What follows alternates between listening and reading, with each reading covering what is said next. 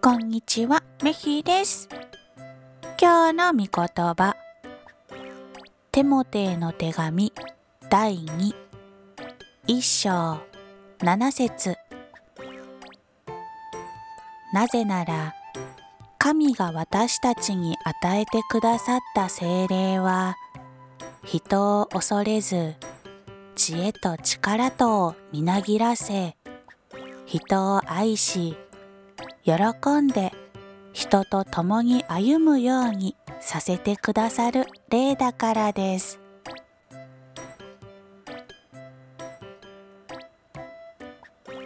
今日も隣の人と仲良く過ごすことができますように。